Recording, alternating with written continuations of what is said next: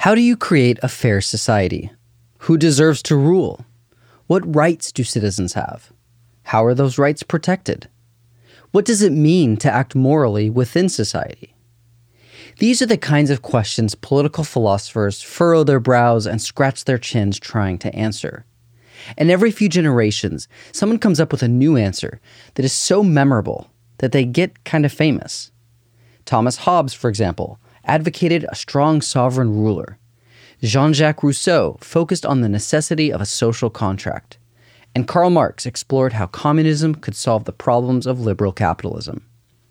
In 1971, an American philosopher named John Rawls introduced a new answer: justice as fairness. Rawls had studied the history of philosophy, and he was influenced by thinkers like Immanuel Kant and David Hume. But his thinking was also shaped by his own experiences early in life. He had a lot of illnesses as a child. Actually, one of his biographers, Thomas Poger, reports on this. And two of his four brothers died from illnesses that they actually contracted from John Rawls himself. Apparently, this just devastated him. I think it was a lifelong sort of despair that he felt. I'm Michelle Moody Adams. I teach philosophy at Columbia University. I'm also the holder of the Joseph L. Strauss Professorship in Political Philosophy and Legal Theory. Rawls was struck by how unfair his brother's death felt. It was random chance that made them die and not him. This idea stuck with Rawls, and he continued to think about fairness and equality for the rest of his life, eventually writing about it in his major work, A Theory of Justice. It was published in the first edition in 1971, and it became an almost instant classic. It essentially revived systematic political thought in the Western tradition, and it did so in a way that spoke to citizens of contemporary, complex, multicultural democracies in ways that people needed to be spoken to, I think. Professor Moody Adams read the book first on her own and then studied with Rawls himself when she was a graduate student at Harvard University.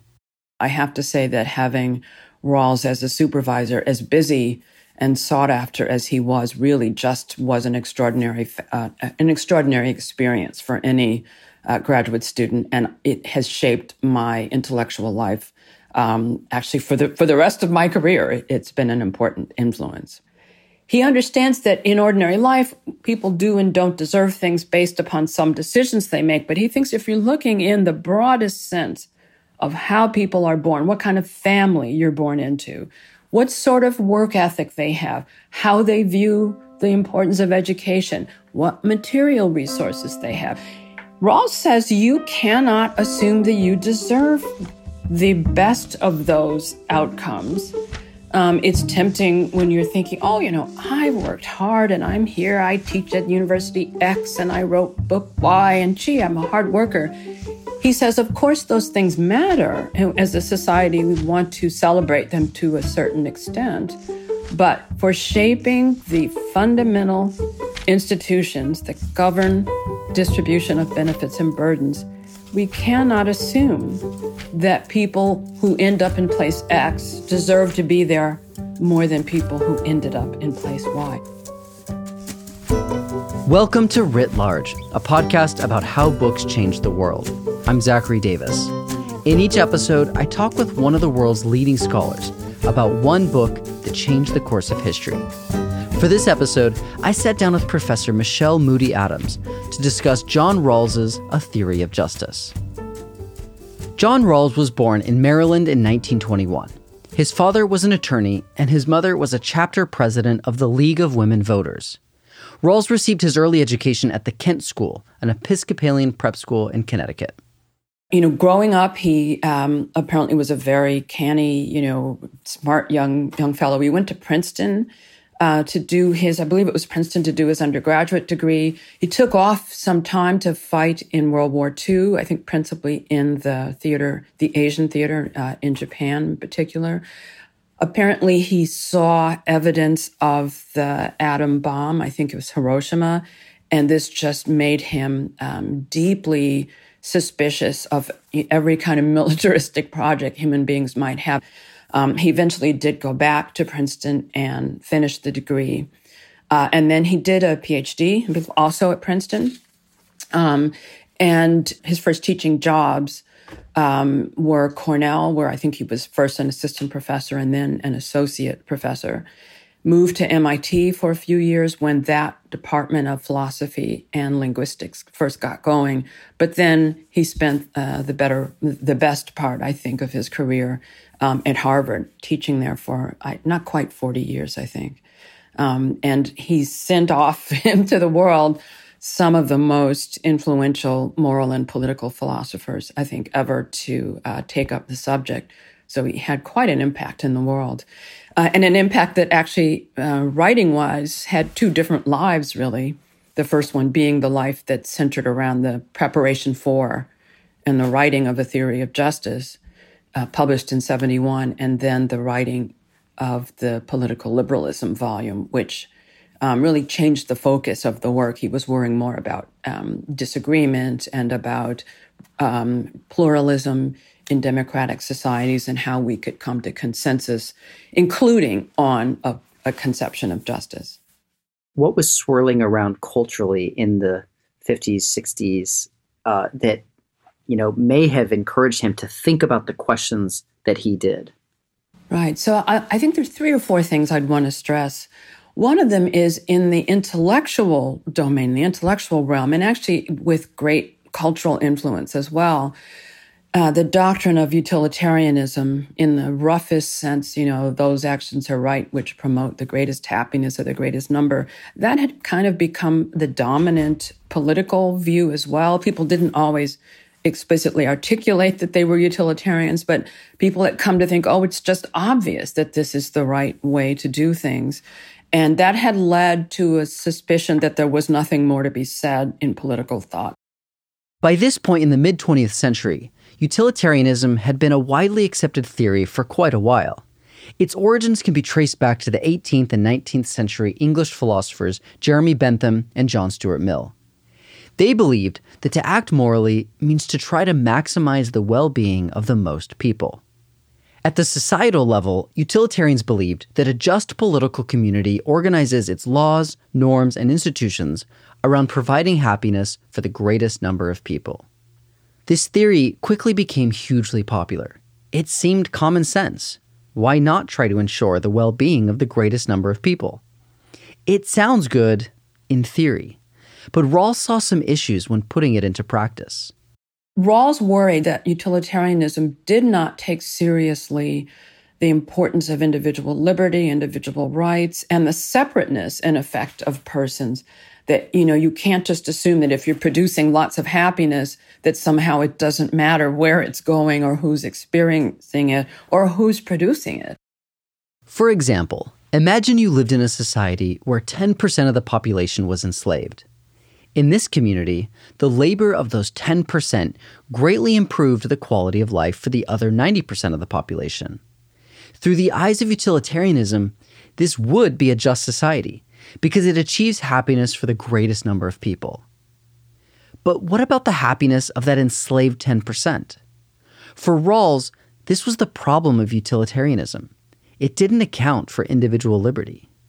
Was there something going on kind of culturally, socially, maybe like those horrifically ugly highway projects, like right in the middle of cities, where, you could say, well, more people live in suburbs. They want to commute. And so we're going to build this massive thing and destroy the downtown because more total people are living out there. Even if you just think about it as like a numbers thing, you're willing to really make life easier for some, or even, a slight majority, while disregarding the needs of others. You're absolutely right. That is one instance. The challenge, of course, is that there were even great architects like Frank Lloyd Wright, who happens to be one of my actually favorite sort of cultural heroes, who thought this was a good thing. Who thought maybe concentrating people in cities might not ultimately be good for them. So that you can see why there could be an argument for the overall well-being of people. But when you look at how decisions made in keeping with that vision actually affected people who at the time lived in cities and didn't have options economically to move out of them very quickly. Rawls believed that each of us has individual rights that even the welfare of everyone else cannot override. So he wanted to reassert the importance of, celebrating liberty, not at the expense of other goods that matter.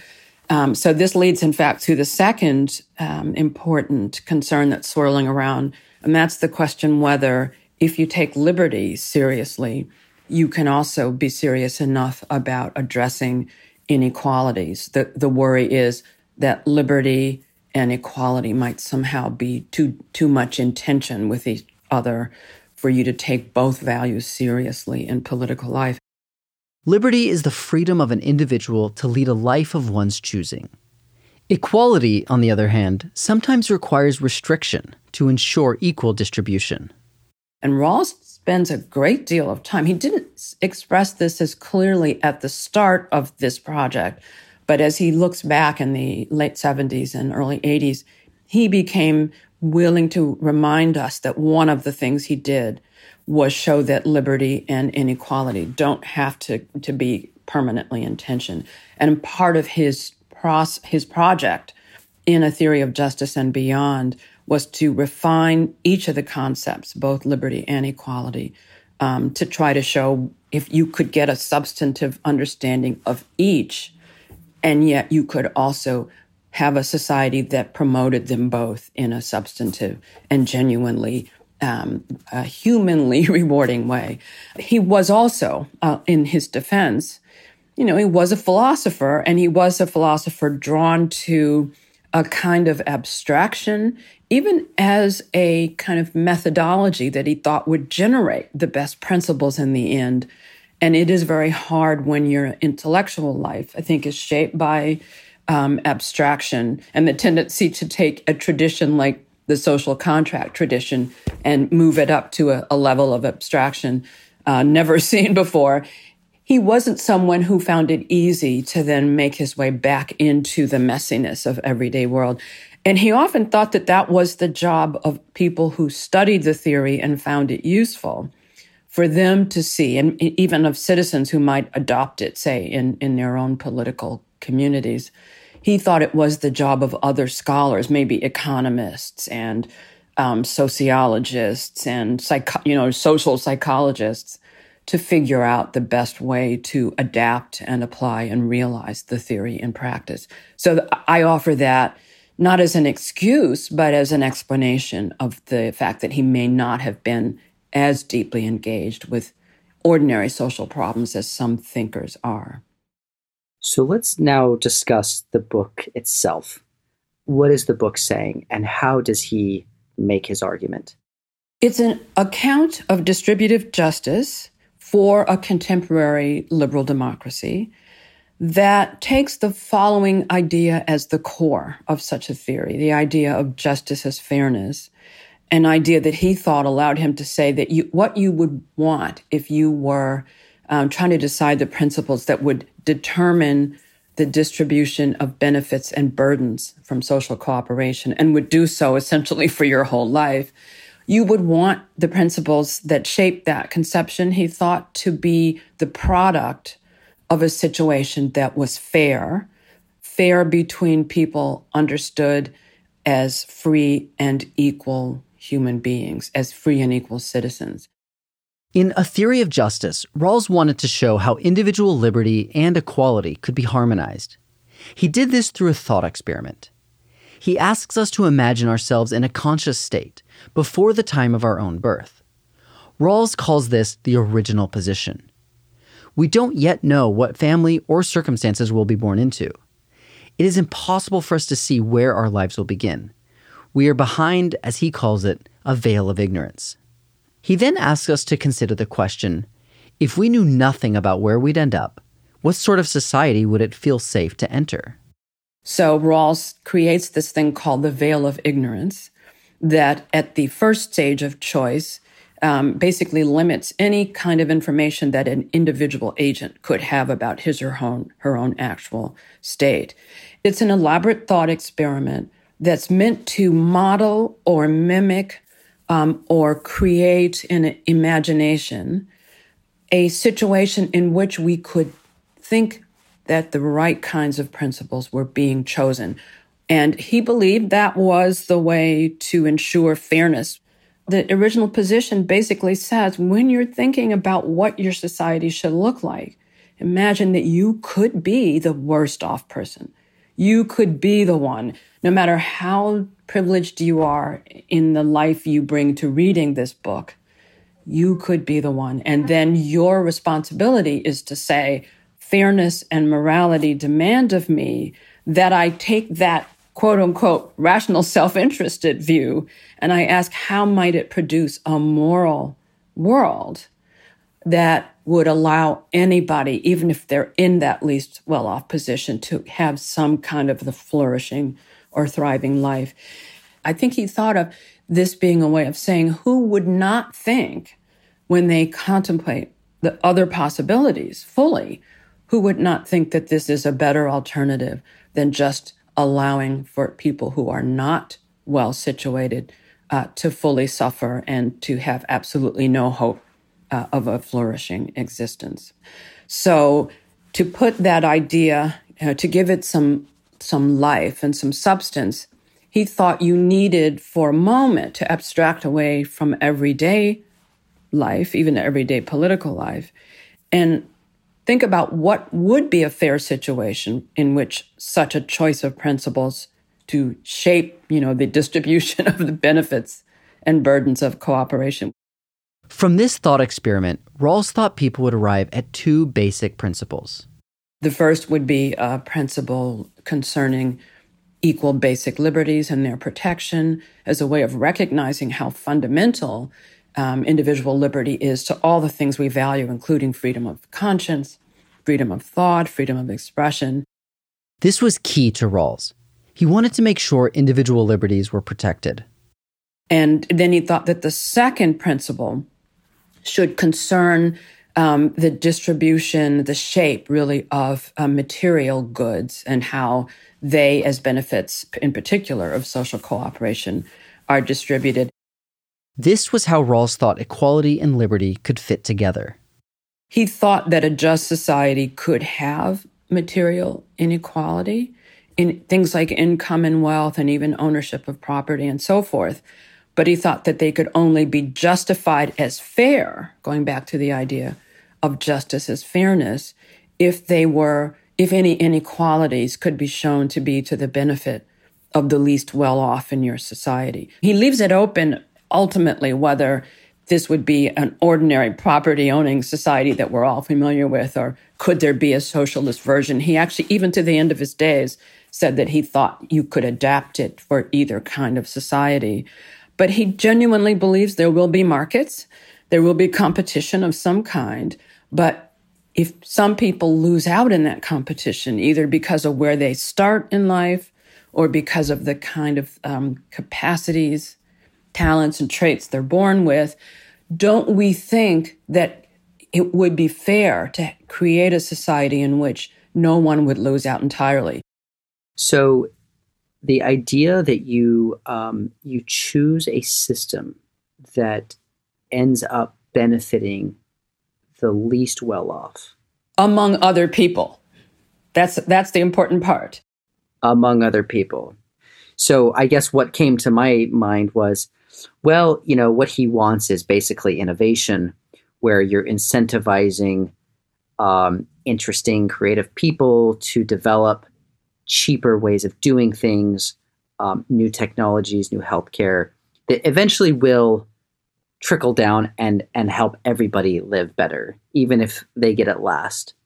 There are a couple of things I will say. So you're absolutely right that he did not have in mind a system that would, in some sort of, higher, some way from on high, purport to distribute every good in society equally. He actually thought that would, in the end, not benefit anybody, because over time there would be disincentives for people who might increase the total social pie to take risks and engage in activities that do create innovation and, as I said, increase that total social pie. But the other thing for him that's important is that one of the values that makes life in any society, in political society, worthwhile, that recognizes the kind of beings that we are, is the value of liberty.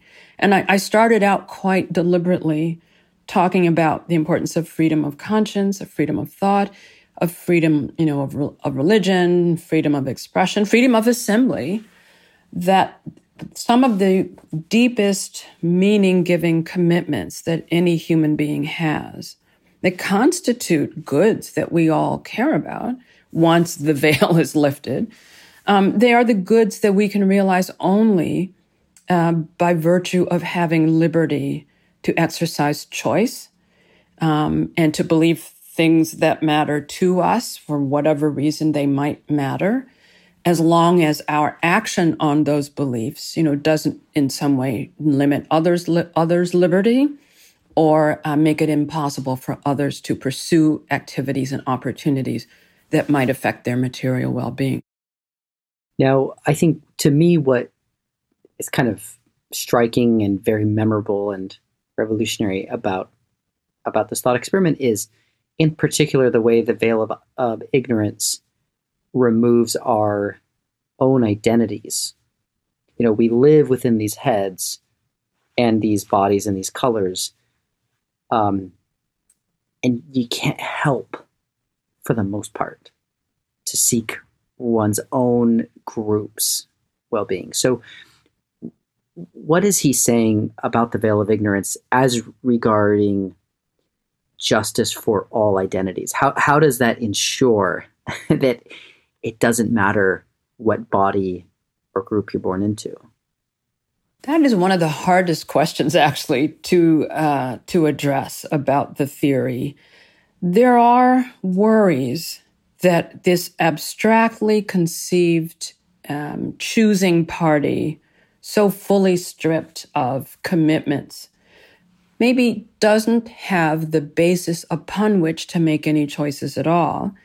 But Rawls is adamant that there is a perspective on the world. This is partly what many moral thinkers would say as well, from which you're being asked to be disinterested. There may be some domains of choice where, of course, you ought to be thinking about your group and about us, not always us versus them, but us and them. But aren't there, Rawls is asking, aren't there domains of concern in which what you want is to distance yourself, to abstract yourself from the interestedness that might lead you to discount the values that somebody else cares about? This is very critical in religious belief. Even Rawls always reminded us, one of the people he valued most, despite the surface level commitment to utilitarianism that John Stuart Mill has. Mill was a much more complex thinker than that. One of the great defenses of individual liberty is in the essay on liberty from 1859 by Mill.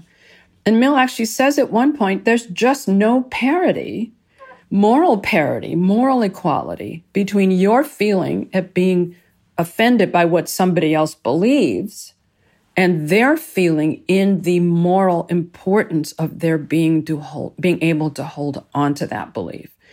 This, I would argue, is one of the things we've lost sight of a lot in contemporary life, that there's an intolerance of difference, in this very deep way that shapes people, that cannot be fought or remedied, I believe Rawls would say as well, unless we are willing in some domains of choice around things like religious belief or traditions, cultural traditions, and so forth, as long as people aren't acting on them in a way that harms others. So Rawls does talk about tolerating intolerance, particularly dangerous, violent intolerance. He talks about that. But we have a duty to tolerate people, even when they are just profoundly different from us, that he would argue, as one example, he would argue it's not a duty that you can understand the demands of unless you shape those demands from a disinterested point of view. Rawls recognized how big a role chance plays in a person's life. He didn't think that if you were born into good circumstances, you deserve it any more than someone who was born to poor circumstances. And that's what his veil of ignorance experiment was all about. Figuring out how to organize a society so that you had an equal chance, no matter your circumstance. Rawls is drawing on an idea in Kant called the kingdom of ends. The idea that by our individual choices, where we're not actually thinking directly about creating a world, by a certain set of things we do in some choice situations, we could in principle create a world in which everybody has the capacity to lead the life of a flourishing, rational, choosing, free agent. There are so many things that a person could not choose about where they start out in life. You can choose a lot about how you move from the place that you started out in. But Rawls's intuition is that because you don't choose that, you don't choose the family, this is another very critical thing for him, that there might be ways in which society needs to be attentive to the influence of family. Can we find ways with our policies, social policies, where you're born, even what traits and special talents you have? Somebody might be very good at quantitative things, formal studies, and so they become a great computer scientist.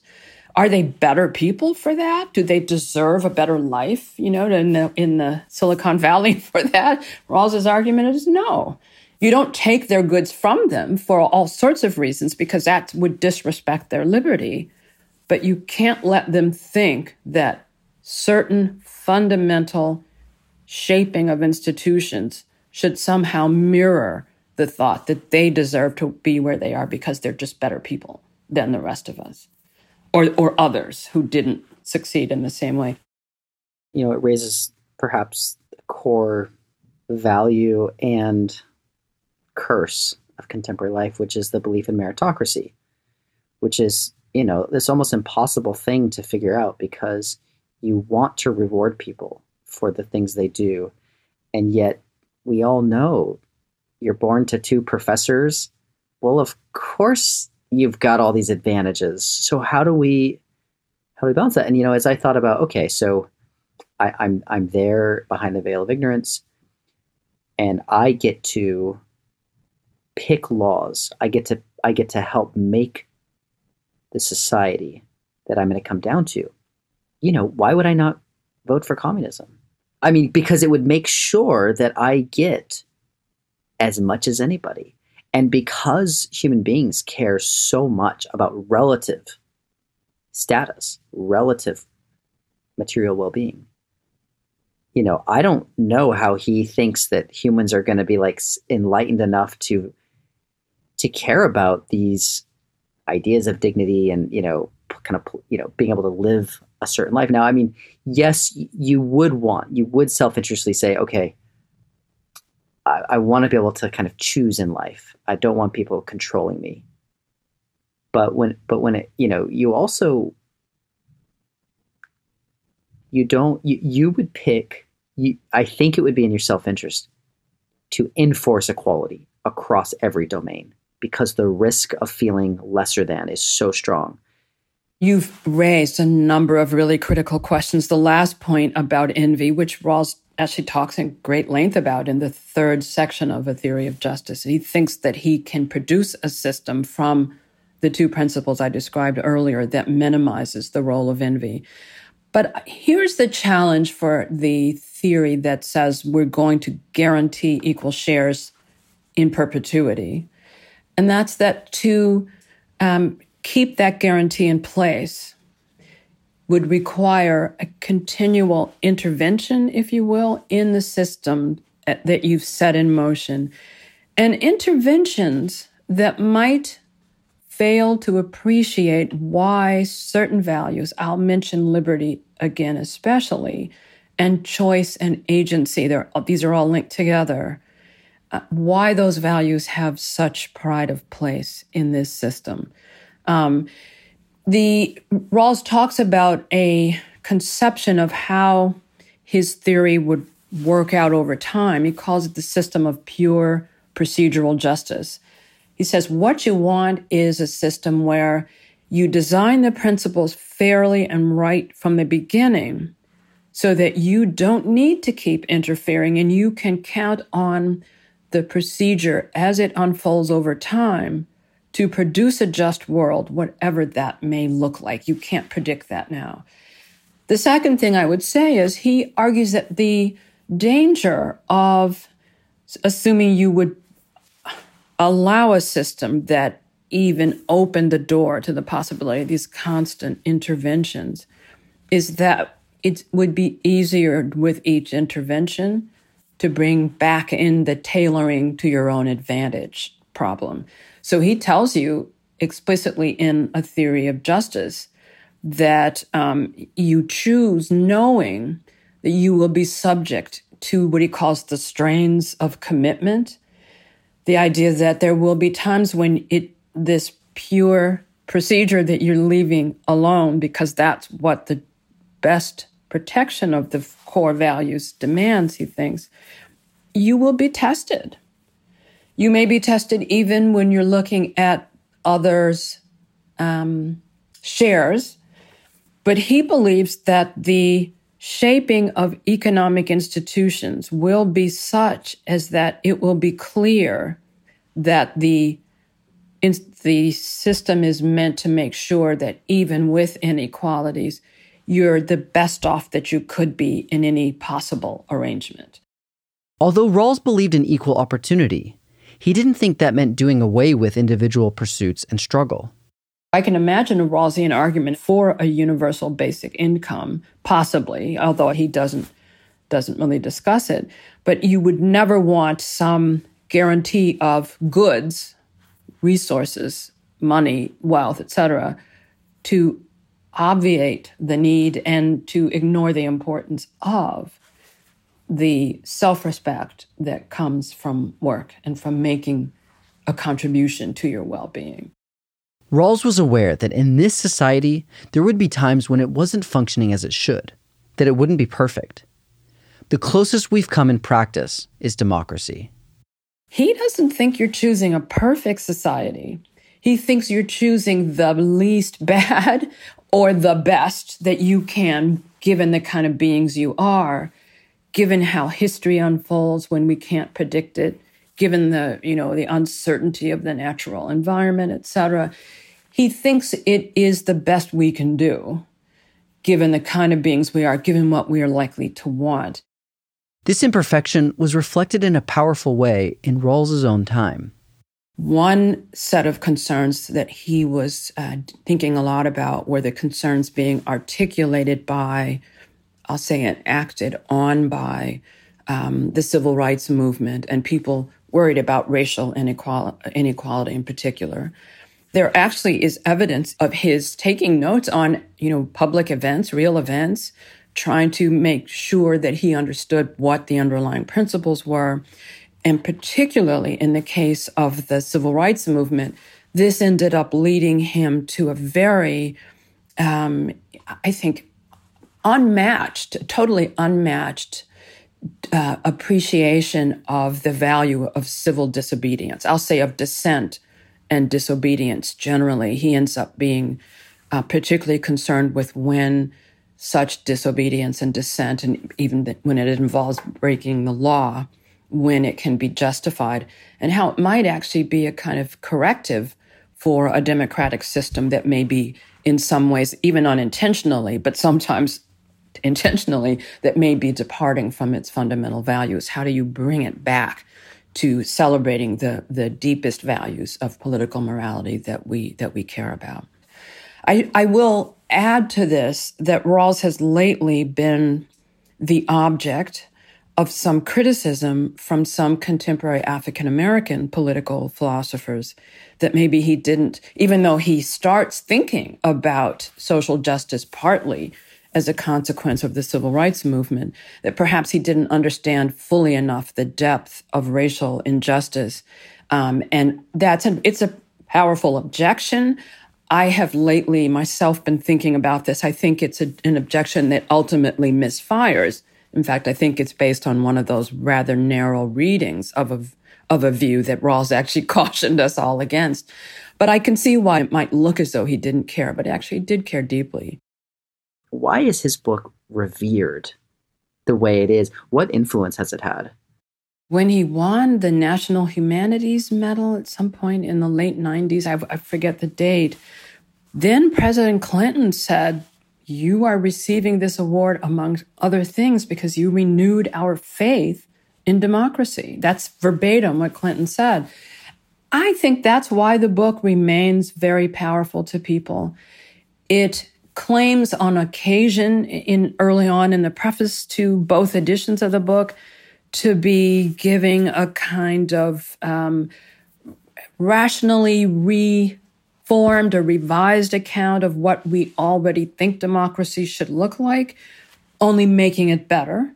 When we start to lose our faith in democracy, perhaps especially those fundamental values of political morality, and I've said equality and liberty, but be more precise, equality before the law, substantive equality of opportunity, and of course, equal liberty. And as I said, then Rawls added the fair value of political liberties. He provided, I think, an endlessly rich picture of what we might do to renew and revise democracy when it sort of went off the rails. I do think it does renew faith in democracy. Whatever the real world shows us is or isn't likely to happen, that when we're on the brink, it shows us what we might need to renew and reinvigorate to get back to the place where we maybe are approaching, may not be a utopia, but something that could have elements of a realistic utopia, not some far-off ideal that, is platonic heaven somewhere. I think Clinton got it right, that it renews our faith in democracy, and that's not a bad thing. Democracy may not be the best of all systems, but it's the least bad. It's the best we've got, I think.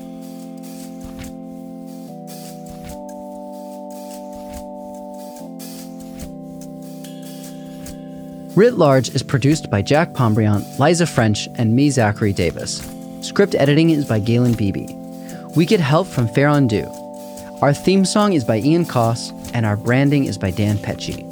We're a member of LitHub Radio. Writ Large is a Lyceum original production. You can find us on our website, writlarge.fm. There, you'll find transcripts, links to the books we discussed, and more information about today's guest. Thanks for listening. See you next time.